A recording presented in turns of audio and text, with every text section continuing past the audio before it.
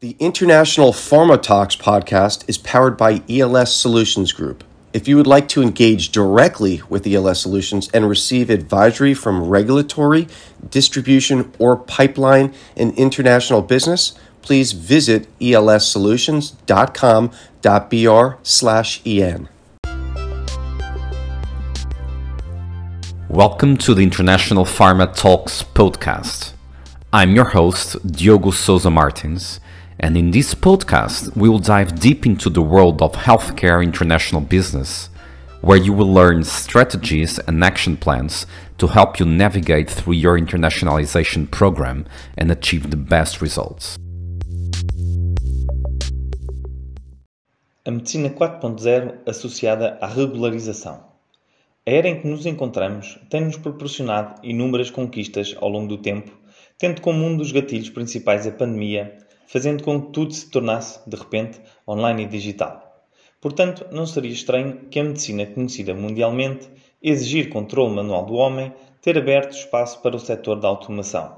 Esse foi o caso da medicina 4.0, que não dispõe de uma nova área medicinal, apenas traz um novo setor oriundo do avanço tecnológico capaz de trazer novos projetos prometendo o desenvolvimento da humanidade. A partir disso, alguns dispositivos começaram a ter foco, os quais são de diferentes usos, tais como criação de software, inteligência artificial, sistemas computarizados, etc. Por conta disso, a união de projetos associados à área medicinal com a engenharia garante que haja o desenvolvimento de novos dispositivos de especificação médica, a ponto de inovar formas de tratamento e, inclusive, agilidade.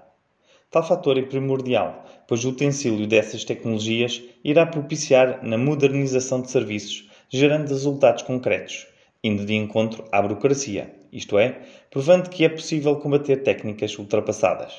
Mundo afora, já é possível visualizar que inúmeros startups estão direcionando o seu foco neste contexto, tecnologias, criando um novo marco da medicina. A seguir, estão alguns exemplos listados que caracterizam tal avanço tecnológico da medicina, as quais são IoT,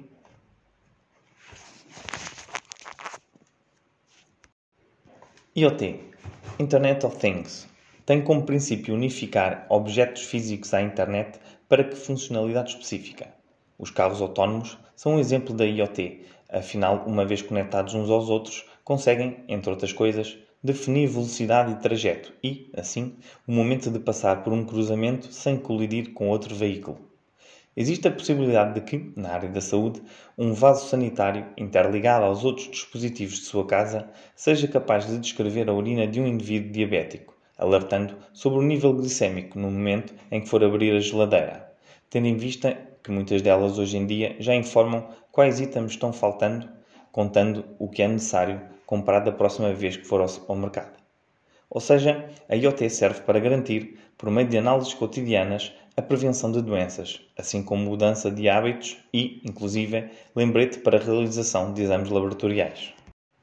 Big Data analisa o modo de tratar, observar e obter informações a partir de conjuntos de dados grandes demais para serem analisados por sistemas já ultrapassados, como se fosse Excel, utilizando um exemplo amplo mais básico.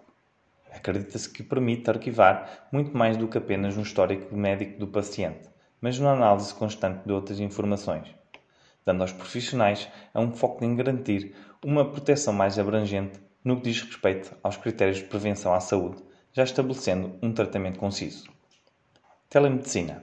Regulada por leis nacionais e reconhecida pelo Conselho Federal de Medicina, a prática já é uma realidade em diversos países e seu uso cresce consideravelmente, possibilitando ações médicas à distância. Esta prática tem sido aplicada para a troca de dados e diagnósticos entre hospitais e profissionais da saúde, sendo possível que haja consultas online aos pacientes dispostos em regiões afastadas dos estabelecimentos, promoção de saúde, discussão de raros casos clínicos, inclusive a educação à distância de profissionais de saúde, M-Doctors. Tendo isso em mente, para que seja possível comercializar esses ideais a diversos dispositivos ou equipamentos médicos, fica clara a necessidade do registro associado à regularização do órgão sanitário e, por conta disso, entra o exemplo utilizado na RDC criada este ano, que rompeu barreiras no que diz respeito à inovação de software voltados para a área medicinal, permite essa união de ambas as partes a qual permite o câmbio entre empresas, o qual será aprofundado ao longo do texto.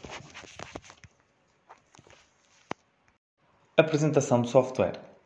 Em março de 2022, houve a publicação da nova Resolução número 657/2022, a qual diz respeito à regularização de software como dispositivos médicos, Software as a Medical Device, SAMD. Tal marco foi importante, pois provou-se mais uma inovação no que diz respeito às atualidades.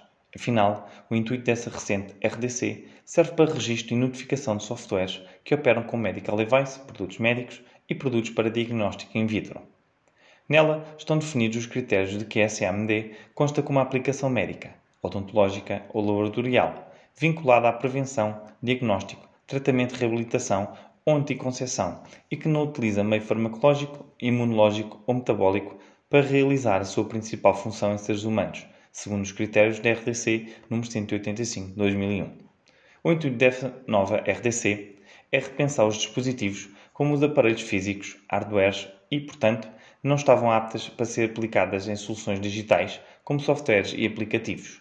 Com isso, os softwares para o bem-estar, isto é, focados em garantir uma vida saudável, não estão dentro da categoria SAMD, excluindo os demais produtos visados à manutenção administrativa e financeira de empresas de saúde, os que processam dados médicos demográficos e epidemiológicos sem qualquer finalidade clínica, diagnosticada ou terapêutica através de já abordados em dispositivos médicos já regulados pela Anvisa.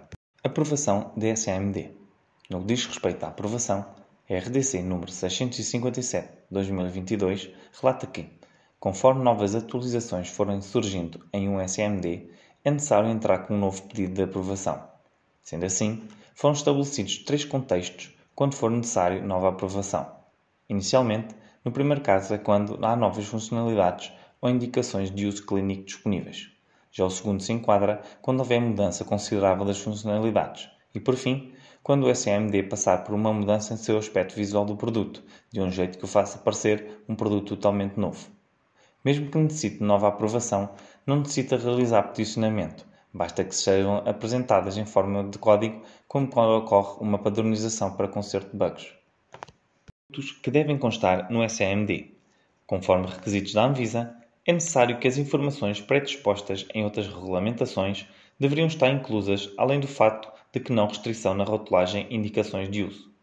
O que ficou decidido é que a empresa responsável pelo software precisa inserir no manual de instruções de uso ou no próprio dispositivo as seguintes informações: quais são as etapas que visam a atualização do SAMD, requisitos básicos de hardware e software, quais são os princípios de funcionamento da solução, incluindo descrições genéricas de algoritmos e formas utilizadas, cuidados e atenção sobre a funcionalidade, especificações de interoperabilidade, indicação de compatibilidade e incompatibilidade de hardware e software e atributos relacionados com a cibersegurança.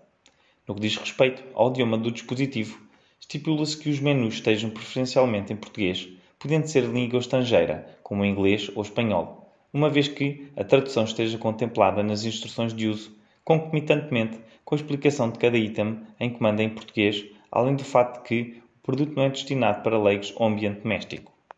O que poderia ter sido acrescentado na RDC número 657/2022? Não ficou claro quais são as medidas mais singelas a serem utilizadas pelos startups. Além disso, mesmo que essa RDC proporcionou relatos para registro do dispositivo, não consta, por meio de uma resolução detalhada, se há necessidade de obtenção da AFE direcionada à empresa fabricante. Além disso, por ser um meio-termo, quando comparada às normas estrangeiras, as quais foram usadas como molde para a adaptação da nossa realidade, nota-se que o mesmo estabelecimento que produz aparelhos de raio-x estará nas mesmas condições para gerir o processo de regularização do fabricante de SAMD e, por ser algo incomum e inovador, isto trará muitas dúvidas durante o processo, fazendo com que haja fiscalização prioritária da vigilância sanitária para reconhecer quais medidas serão mais adequadas dentro do possível. Por fim, essa resolução também foi pensada para aparelhos físicos e a regularização de empresas que têm tais softwares pode trazer dúvidas e divergências de interpretação. Conclusão. Tendo como base um intermediário, fica claro que será necessário de um período de adaptação, capaz de se adaptar perante as modificações de cenário que nos encontramos. Visto que ambos os estabelecimentos, isto é, tanto a Anvisa como as empresas detentoras de SAMD, estejam aptas a avaliar as situações de acordo com a necessidade de ambas, provando que de facto será um desafio. Ainda assim, fica claro que as atualizações são dispostas a nos fornecer cenários futuristas, demonstrando que não há limitações para o que está por vir, contando com a chegada da Medicina 4.0, que tem como principal interesse a introdução na prática medicinal o uso de inteligência artificial para os requisitos semelhantes, os quais também estão sendo foco do SAMD, indicando que trará mais benefícios tanto aos profissionais da área da saúde quanto aos pacientes. Além disso, por ser ilimitado, o conhecimento garante novos interesses, formas novas mentes e, portanto, novos produtos. Com essa nova proposta, fica claro que devemos estar aptos a enfrentar desafios e estabelecer novas metas, tendo em mente que outros produtos, incluídos na era atual, possam ser comercializados conforme o avanço de tecnologias digitais, provando que o desenvolvimento deste processo está sendo elaborado para que muito em breve haja um equilíbrio estável entre a tecnologia e os processos regulatórios. Thank you for joining us on this episode of International Pharma Talks podcast. For more episodes and to subscribe, rate and leave a review, please direct to iTunes or Spotify.